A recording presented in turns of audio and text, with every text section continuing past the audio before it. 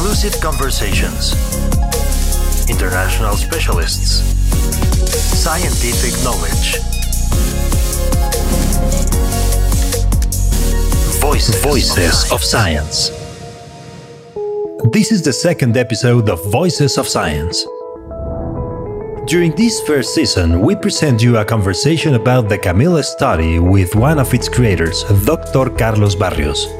Dr. Barrios is a medical oncologist based in Porto Alegre, Brazil, and he is head of the Latin American Cooperative Oncology Group.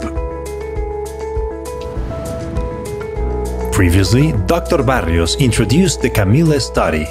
In this episode, he will be going deeper in the KAMILLA exploratory analysis. Let's begin. Voices of Science. We recently presented and published the exploratory analysis of KAMILLA that concentrated in describing T-DM1 safety and efficacy in patients with and without baseline brain metastases, and was based on the final cohort 1 data from the KAMILLA study. This subgroup analysis of the KAMILLA study included patients with baseline brain metastases. There was a group of 398 patients that had this situation, and had the objective of looking at T-DM1 in terms of safety and efficacy in this particular subgroup of patients. Why is this important in clinical practice? As you may know, HER2-positive disease has been associated with a higher incidence of brain metastasis. And this has been estimated that from 40 to 50% of patients with HER2-positive disease do show brain metastasis at some point during the natural history of the disease. So this is something that has significant clinical impact in our practices. In the KAMILLA study, we included more than 2,000 patients with advanced or metastatic HER2-positive disease. And out of those patients, 398 had baseline brain metastasis. Of the 398 patients with baseline brain metastasis, 126, approximately 30%, had measurable brain metastasis. 7.9% of these patients had received brain radiation therapy less than 30 days before baseline.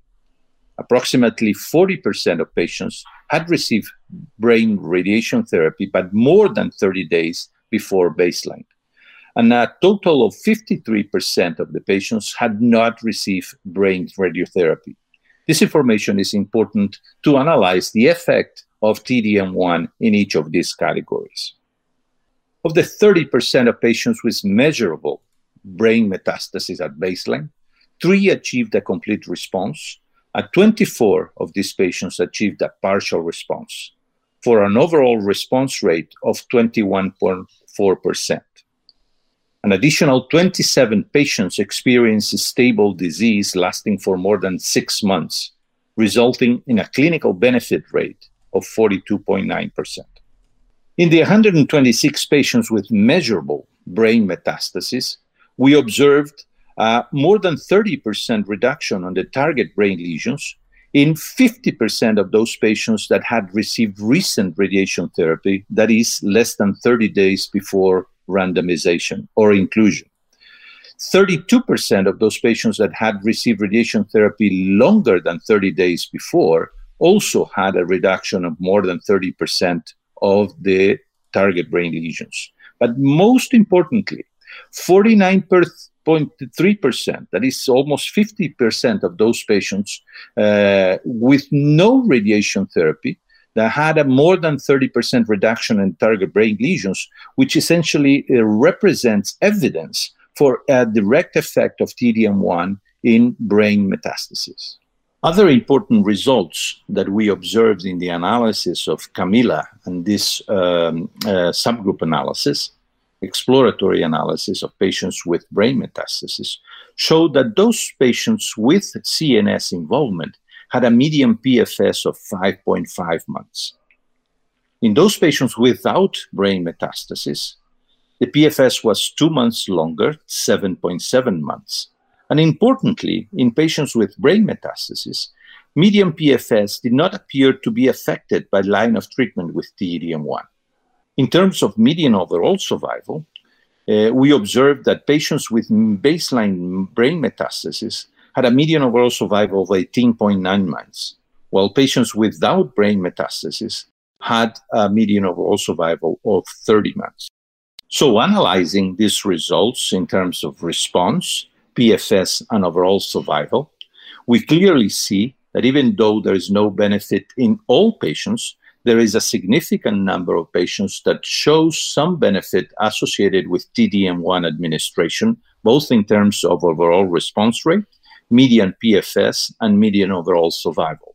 While the numbers are somewhat less than was obtained in patients without brain metastasis, still these patients seem to benefit in terms of response and control of the disease and overall survival. And this is important because this group of patients will become more and more frequent in our clinical practice as we follow HER2-positive patients. If we look at the effects of radiation therapy in this analysis, it's very important to recognize that we see responses in all groups of patients. Those that have received radiation therapy recently, less than 30 days before inclusion in the trial, those that have received radiation therapy earlier, more than 30 days before.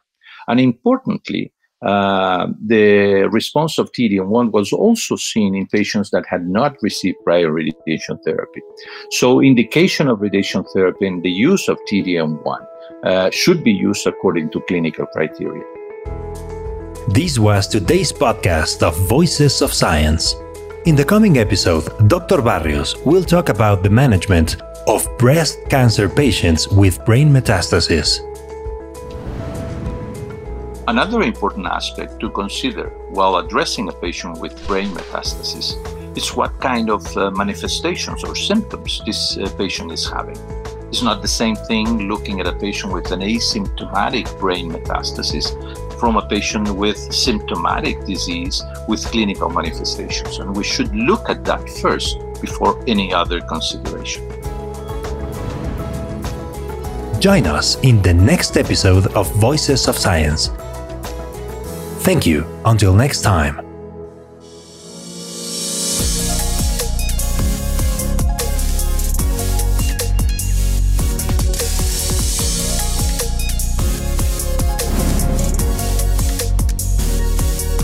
Voices of Science.